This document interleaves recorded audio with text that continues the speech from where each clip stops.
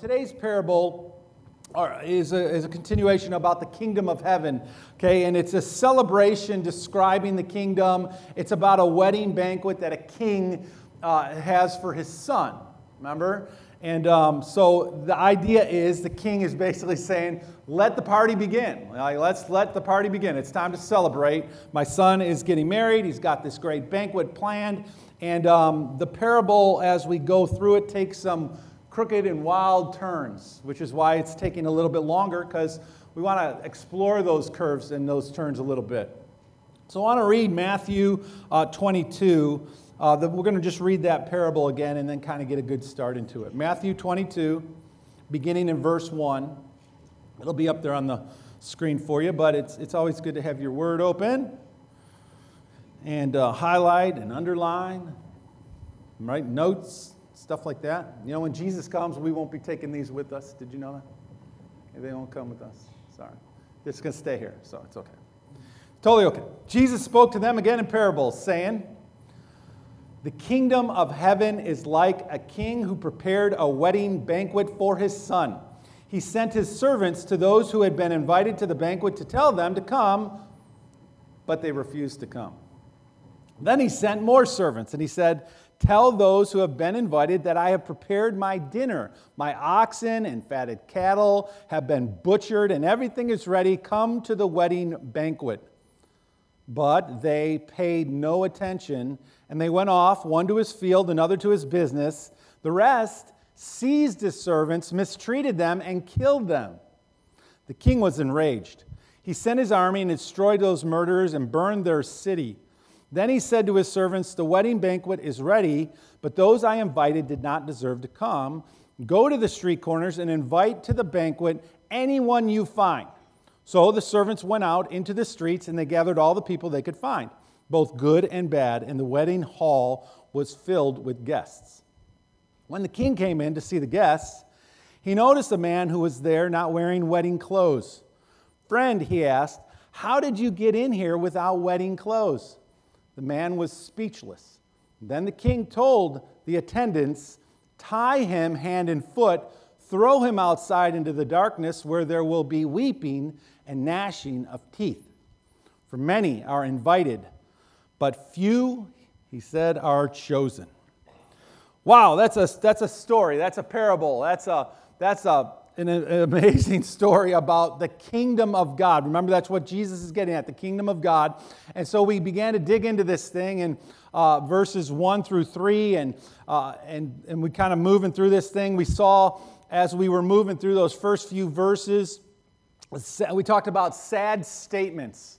Remember, sad statements like Jesus wept and things in the Bible that we come across that are like, they're sad, they're disappointing, right? To God, to us, to just for our behavior and the way we act, like, oh, you know, we all like sheep have gone astray. And then we came to these words in this parable where it says, "But they refused to come." You know, this king has thrown this great wedding banquet and he invites all his guests, and they refuse to come. And not only that, but they begin to make up excuses why they can. And all the excuses are not bad. You know, they're not bad excuses if you think about them. And our excuses aren't horrible. They're just excuses, though. And the king has prepared this great banquet, and he wants the place to be full, but they refuse to come, and they make up these sad excuses. Verse 4, he sends some servants out to tell them to come on in, and here's the menu, like, you know, here's what we're going to be eating. Like, okay, maybe that's what they need to know, that they're going to eat better than they have ever eaten before, you know, because they're coming to the royal palace, and this is the king of the kingdom, and he's going to prepare the best food that they will ever eat this year, and maybe that will entice them to come, but it doesn't. And everything's ready. And the second plea is made to come to the wedding, and in verse 5 it says they paid no attention, and they went off, and they one to his field and another to his business. They made excuses. They made light of the invitation. If you dig into this idea, they were careless with the information is what he's getting at.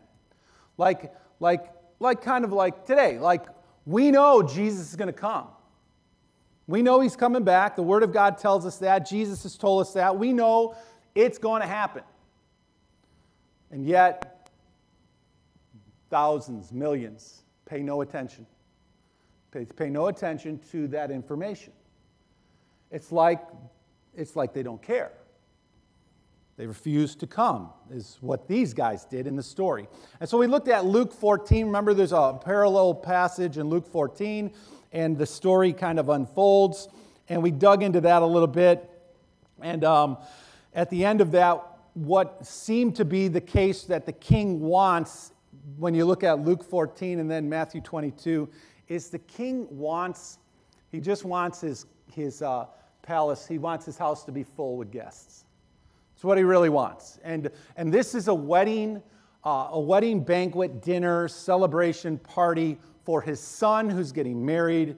And where we ended up was with this statement, is that what the king is longing for is that the bride would show up.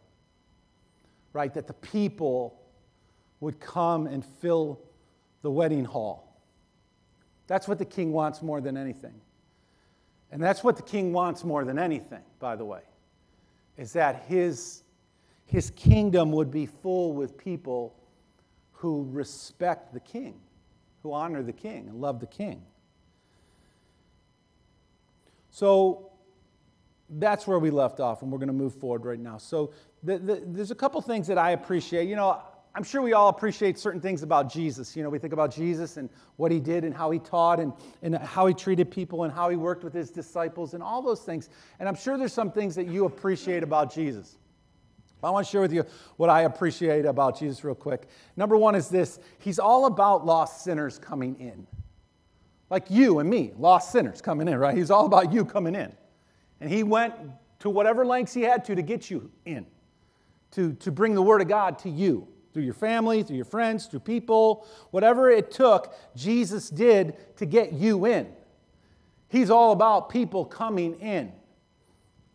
The lame, the sick, the poor, the crippled, it doesn't matter. He wants everyone and anyone to come in. I appreciate that so much about him, don't you? I mean, he wants us to come back to him. We have lost our way. We have wandered away from the King of the kingdom, and he wants all of us back. That's good news for us today. Second thing I appreciate about Jesus is this: he's all about stirring up the church folk, or back in that day it was the religious folk. He was all about stirring them up. If you think about it, every time he encountered them, he was doing something to stir them up, just like in our parable, like in the Luke portion of it, when we dug into that and what he did. He's about stirring things up. He's about keeping people on their toes and on the edge of their seat, pushing them off of their places of complacency, challenging the religious leaders' self-made ideas about the way it should be.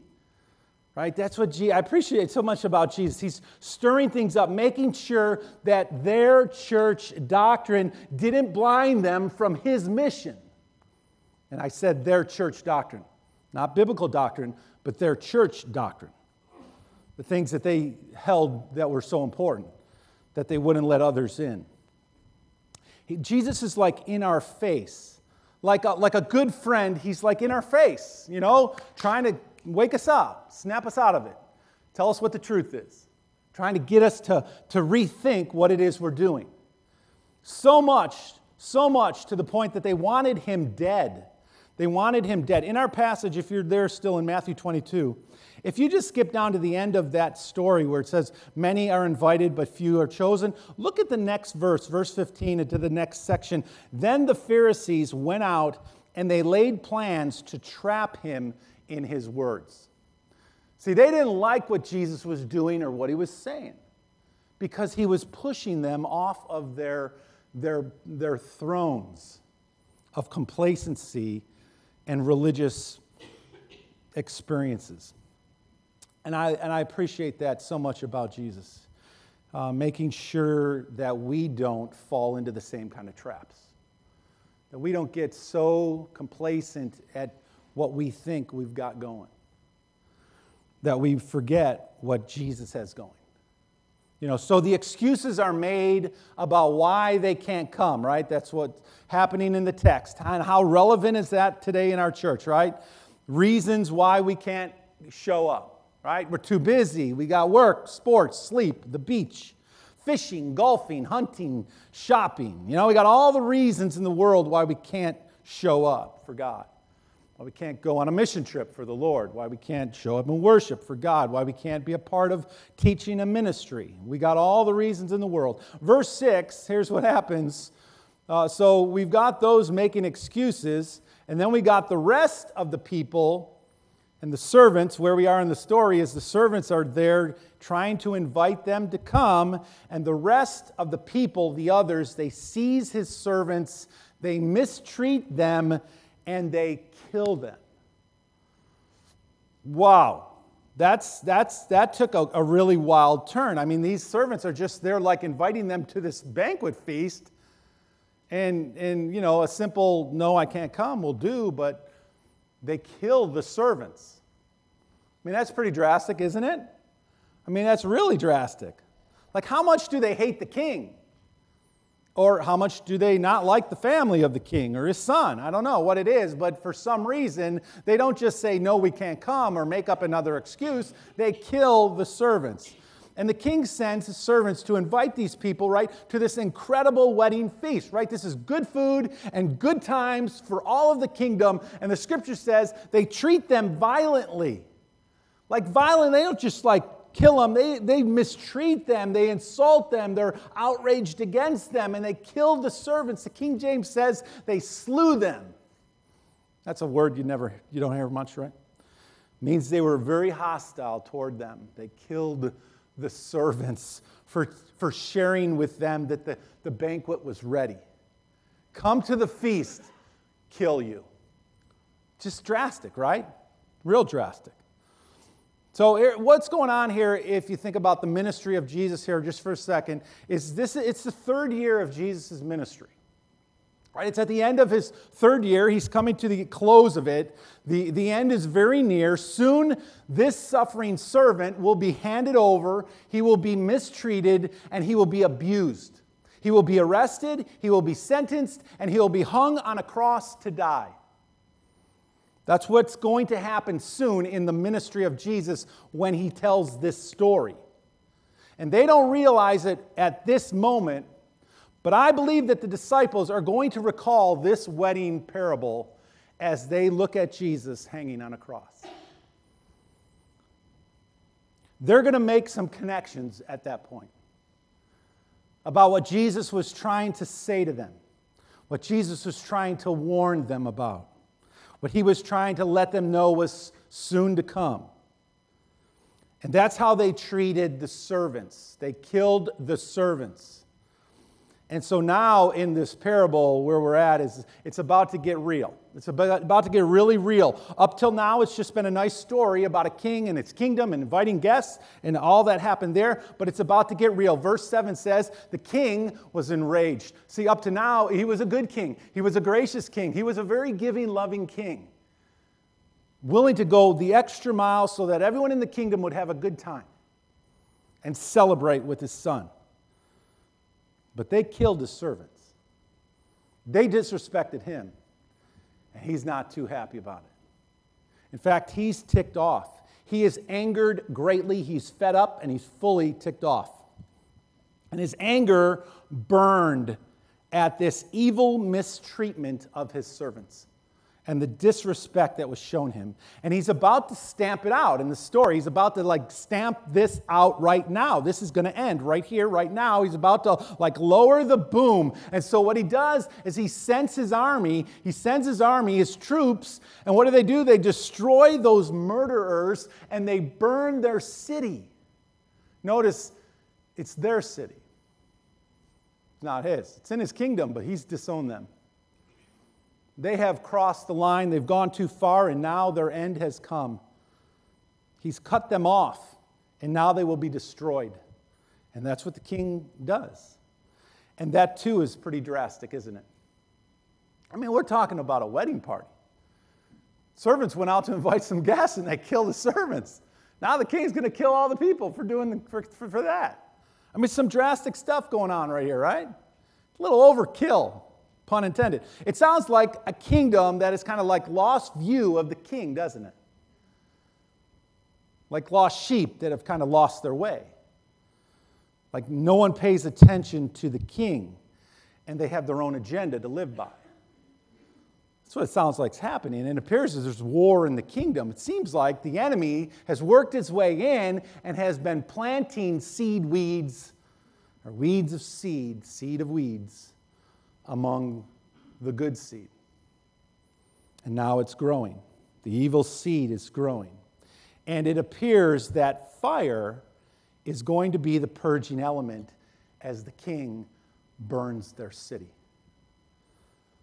Wow, some deep stuff here going on. The king is basically saying, you mess with my son, you mess with my servant, and you're messing with me.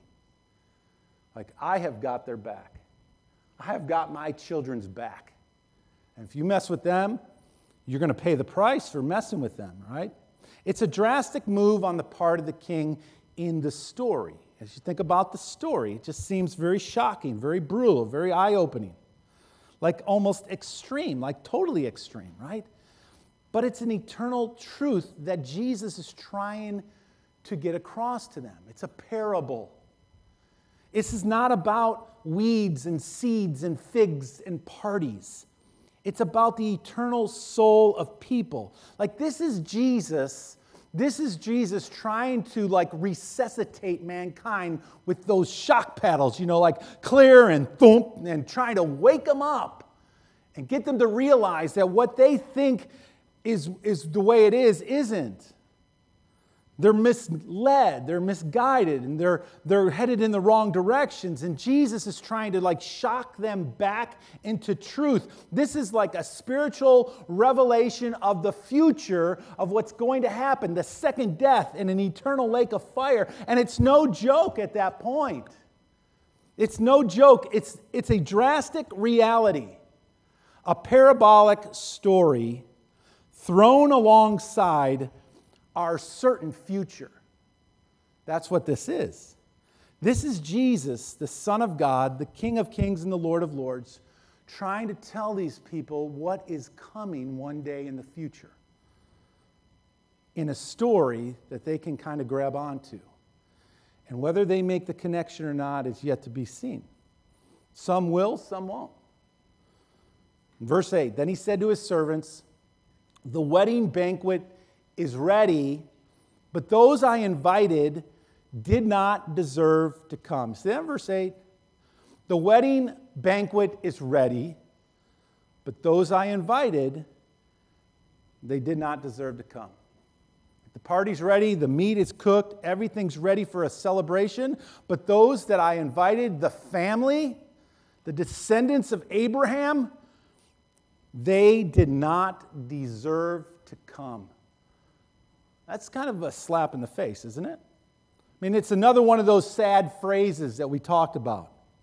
Like, they didn't deserve it. Like when your kids do something and you say you don't deserve ice cream after your behavior, right? We know what that's like to say you don't deserve something. But this is even greater. This is intense. This is you did not deserve it. You are not worthy to enter in. That's what he's getting at. You're not worthy to enter. You're unfit for the kingdom of God. You are unsuitable for the kingdom of God. We know that we're not worthy either, right? We all know that. We're not worthy of his grace. We're not worthy of Christ. We're not worthy of the salvation that he has for us. We're not worthy of his promises or his gifts. We're not worthy of his presence. We're not worthy of any of it. We are not worthy. We are sinners cut off from God, saved only by his grace. But in this walk with Jesus, he calls us to live a life worthy of what he's done for us. Like if we are going to follow Jesus, he calls us to live a life that is striving to match him. He said, be holy because I'm holy.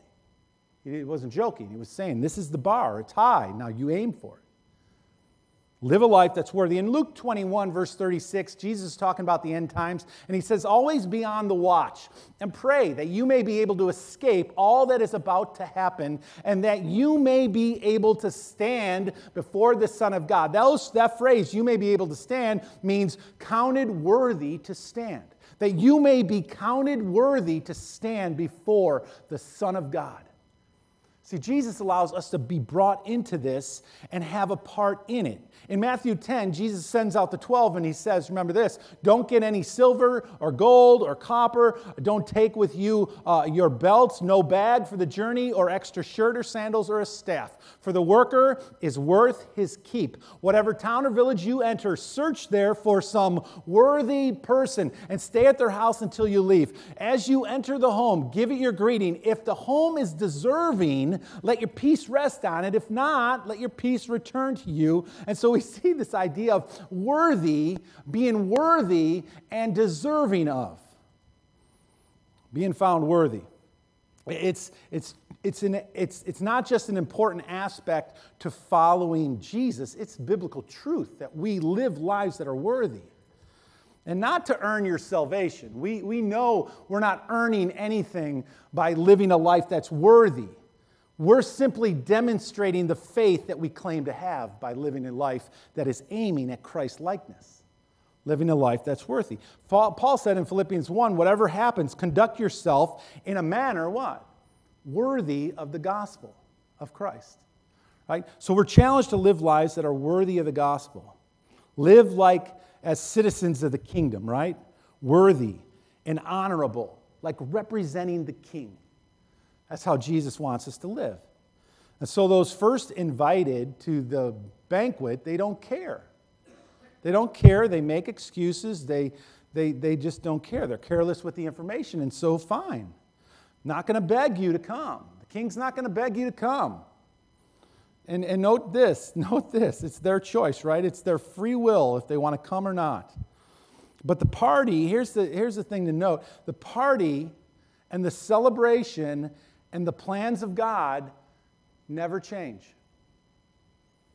Think about that in the kingdom, in the story, in the parable. Those things never change. What does change is the guests. The guests change.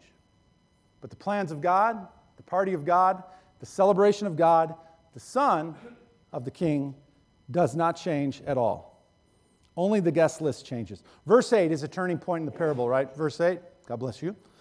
It's like two halves to the story, right? The first half is the story of verses 1 to 7 that paints this picture of this king and his kingdom and his invites and all this stuff going on. And then the second half of the story is the reality of the severity of the kingdom, verses 8 to 14. Okay, it's like the first is a past earthly story of a generous king and a disrespectful kingdom. The second is this eternal spiritual warfare that's going on spiritually as Jesus is sharing this parable. He's trying to help them understand what spiritually is happening by using a physical story, right? We get that. One may not or may have happened. The other certainly will. And Jesus is trying to help them understand what reality really is. Reality isn't the king and the kingdom and the people who are disrespectful. The reality is Christ is going to return, and some are going to enter into the kingdom and some are not. And Jesus is trying to help them understand that truth. Verse 8 is like, this is like a what now moment. Like, what now? What do we do now?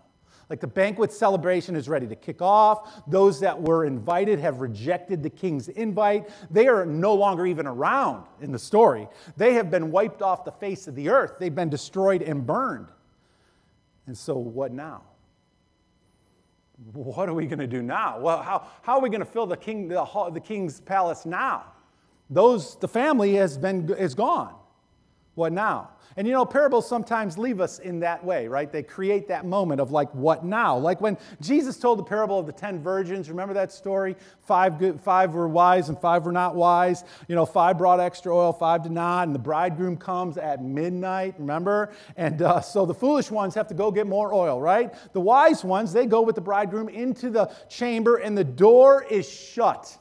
Key thought, the door is shut. Write that down. The door is shut. Remember in the parable of the visitor and the bread, and the guy inside said, the door is shut. Well, one day the door will be shut, and time will be no more.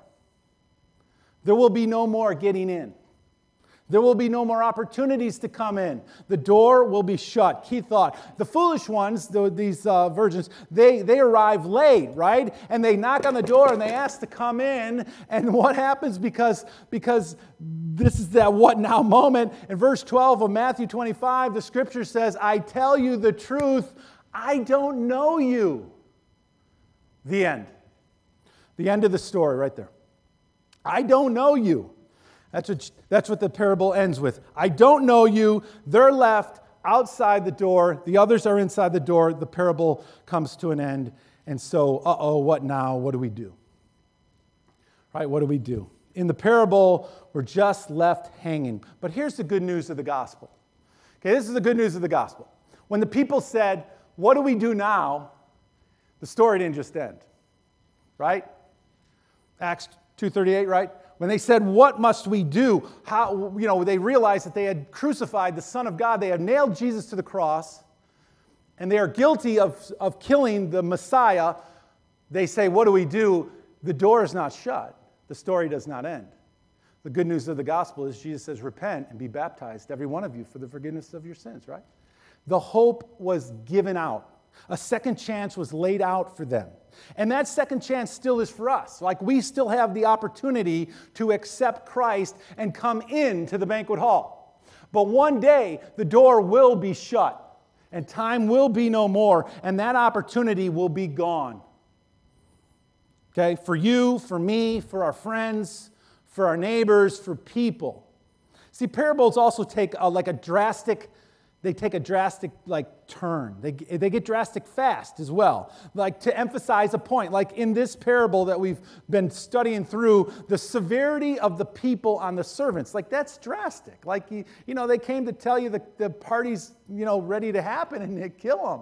Like that's pretty drastic, don't you think?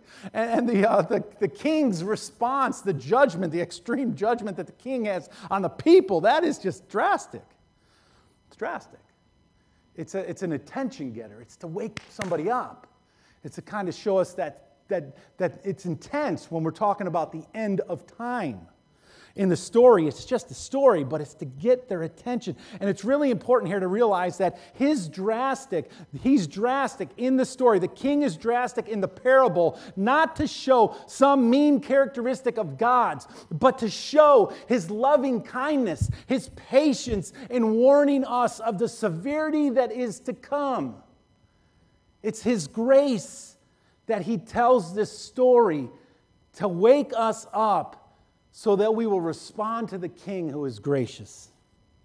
See, the takeaway of the story should not be what a tough king. It should be, wow, thank you for warning us, and then we get our life in line with the king before the end comes.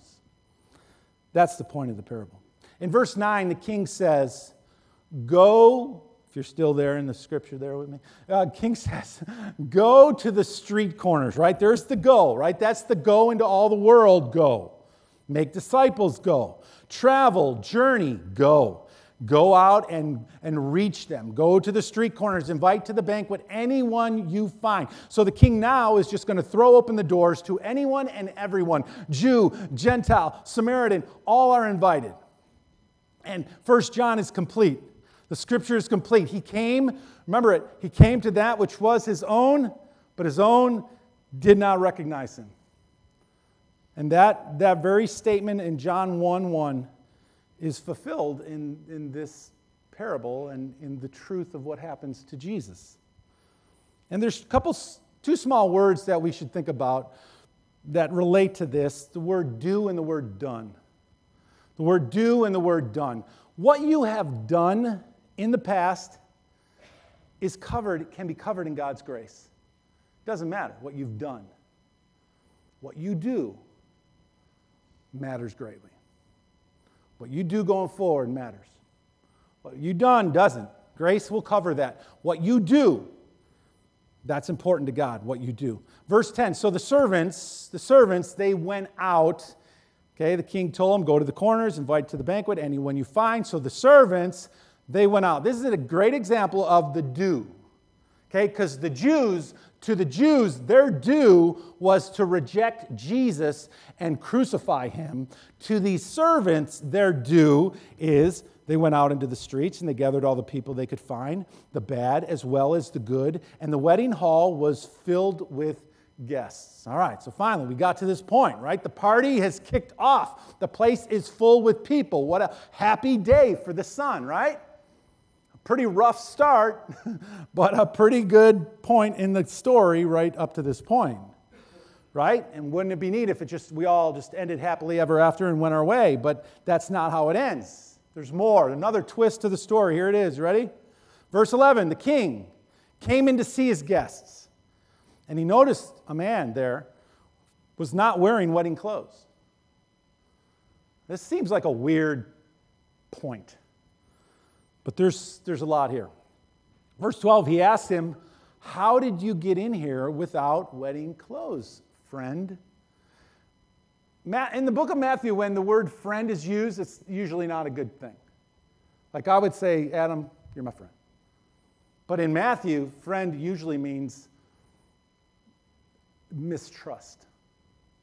Like Judas. When Judas came to Jesus in the garden and kissed him on the cheek, and Jesus said, friend, do what you must do. Friend is not a good word in Matthew. So, just side note, extra point there. He says, how did you get in here without wedding clothes, friend? So notice a couple things. The king, first of all, is aware of who's in here. He's like very aware. And it makes it sound very nonchalant, like nobody is going to sneak into the kingdom. It makes it sound very nonchalant that the king just casually looks, but this is not casual look at his guests. This is an intent look at his guests to know who they are, right? To know about them. And the second thing is this, the man, one, is not wearing wedding clothes, and two, he somehow got in without them. So this is, first of all, this is not about like wearing our Sunday best. Okay, that's not what this is about. Don't make that assumption or leap. This is about filthy rags. Right? Isaiah said that all of our righteousness is like filthy rags. Okay, because there's nothing really all that good about us without God, without Christ.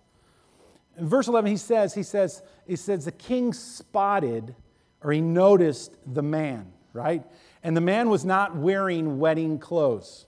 So back then, in the custom of the day of a royal wedding, the palace or the king provided clothes, wedding clothes, like festive clothes for every guest that would come in. And if they came through the main gate, they would be given a robe or some clothes, a celebratory garb that they would put on. It kind of leveled the playing field. Everyone was equal there. The only one who stood out was the bride and the bridegroom, right? That's it. And all were equal. No one else stood out. Kaftan, the word kaftan means that kind of thing. It's a festive attire, a robe or a garment that was provided at the feast for this wedding. So, side note, to come in rags showed great disrespect. To come into the wedding hall in your rags without the wedding clothes just showed great disrespect. And no one was getting in to see the king in these rags of flesh. Like nobody can do that. You can't get into the kingdom of God or into the wedding banquet in these rags of flesh. Something has to be done. The garments were freely offered at the main gate at the palace. So if you don't have them, it's your fault. It's like your fault. It's your own fault if you don't have them. Because they're provided freely. Freely. You can have them if you want them. I can have them if I want them. In verse 12, he asks, how did you get in here? So one, he doesn't have the clothes on. Two, how did you get in here? Like, how did you get into this celebration hall? How did you even get in here?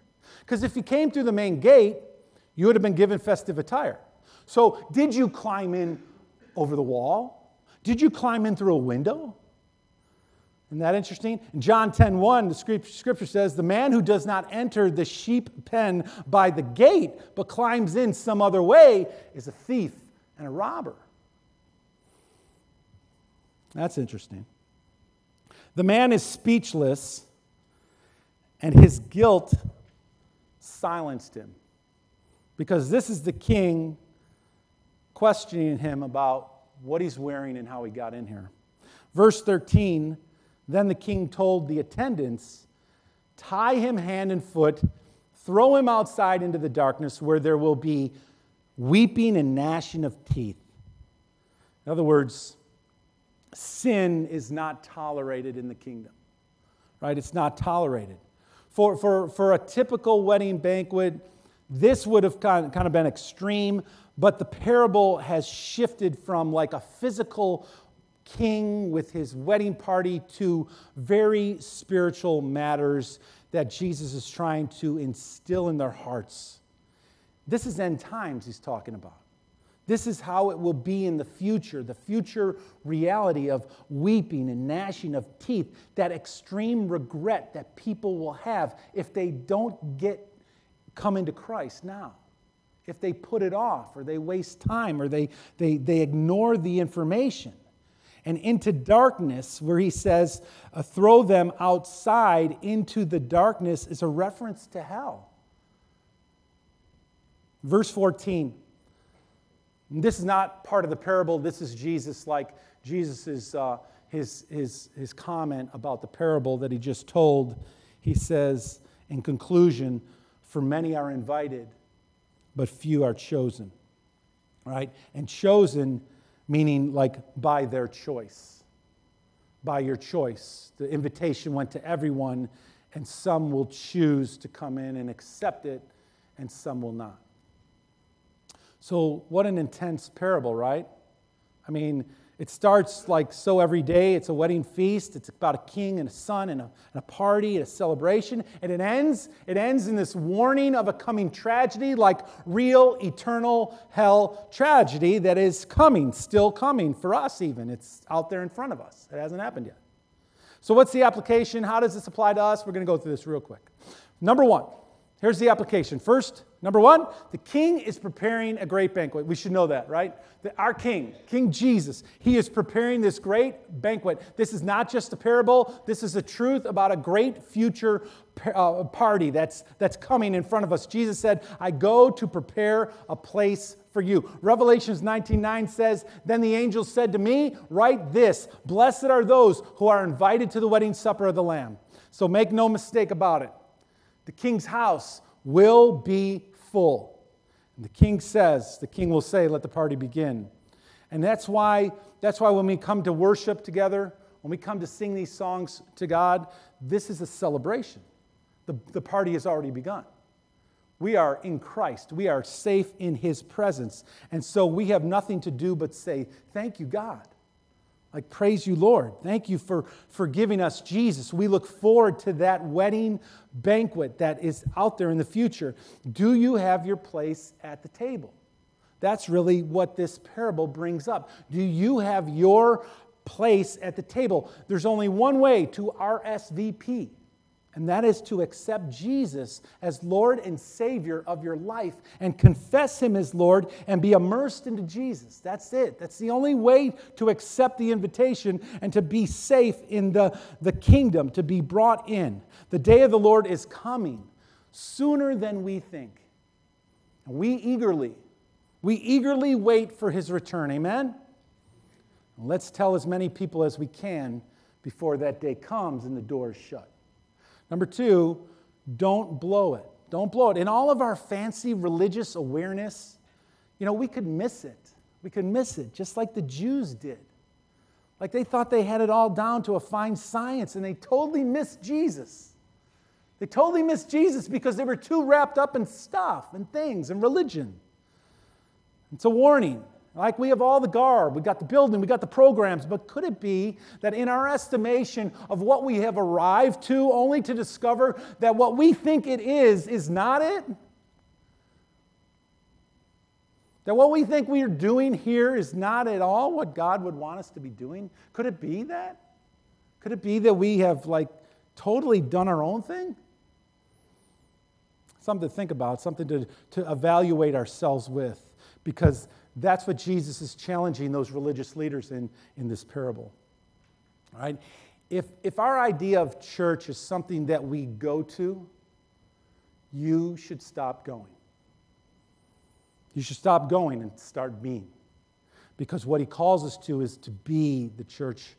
He never calls us to go to church, ever, in the Scriptures. See, the Jews were very religious, but they rejected Jesus. They had replaced a relationship with Jesus with religious busyness. Let's not be guilty of doing the same thing. Jesus said, I have not come to call the righteous, but sinners, right? That's what he came to call. No one is righteous. We've all sinned. We're all guilty. But these people, some of these people, and some people today who think they are righteous, think that they have somehow arrived at a place in God's presence that they don't even need him anymore. And then there are those who understand that we're sinners and we're lost and we need a Savior. We need salvation. And every day we realize when we wake up that we don't deserve his grace, but he willingly and lavishes it onto us. Right? I think blowing it would be thinking that you're something when you're not. Right? Thinking that we deserve something when we don't. The word says, humble yourself under the Lord and he will lift you up, right? So don't blow it. 1 Corinthians 10:12 says, if you think you are standing strong or firm, be careful that you do not fall. The reason that sinners don't come to Christ is not because they can't, it's because they refuse. Number 3, the ball is in your court, right? The ball is in our court, right? The invite went out. The Jews had the initial access, right? The children and descendants of Abraham had initial access into the kingdom, into the party, but they did not accept the Messiah. Instead, they beat God's servant and they killed him. That's what they did to Jesus. We are among the street people. We are the Gentiles, the needy, the poor, the cripple, and the lame. Once we were outside, now we've been invited in to the banquet. All right, once we were in darkness, now we've been brought into the light. We were once foreigners and strangers. Now we are children of God. And God has sent out the invite, and you are invited to the greatest feast in all of eternity. How we respond to the invite makes all the difference. It's not what you've done, it's what will you do. What will you do? The ball is in your court. And finally, number 4, we have a glorious King. We have a glorious, patient King. He has cut no corners. He has the very best in store for you and for me. And we are invited to this great feast because we have a gracious Creator. We are offered salvation. We are offered salvation by the grace of God and the grace of God alone. And our response to that grace is most critical, right? It's most critical. Only those dressed in Christ will be allowed in. We must be dressed in Christ. You must have the robes of royalty provided only by the King. No other way to get them. It's the grace of God that extends a robe of healing and a robe of forgiveness and a robe of grace that you can accept and put on. And only those dressed will enter in. You can't do it on your own. You can't earn it by good works. You can't sneak in through some other form of religion.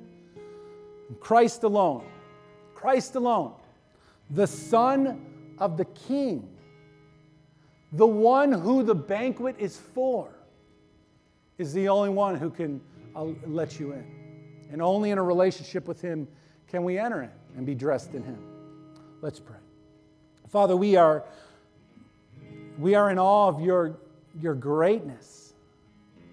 We're in awe of the life of Jesus and the things that he said and the way that he taught and the truths that he brought from heaven and put them in ways that we can grab onto. Father, I pray that you would help us to grab onto the truth of this parable and the banquet that is to come, the celebration that is out in front of us, that only those that are dressed in Christ will be able to enter in. God, we want to enter. We want to be like Christ. We want to live in the truth, God, of your word. We want to be a church that lives in the truth of who you are. And Father, we want other people to know this great grace that we have in you. Help us, Father, to walk each day in your presence, knowing that you love us, Lord. It's in Jesus' name that we pray. Amen.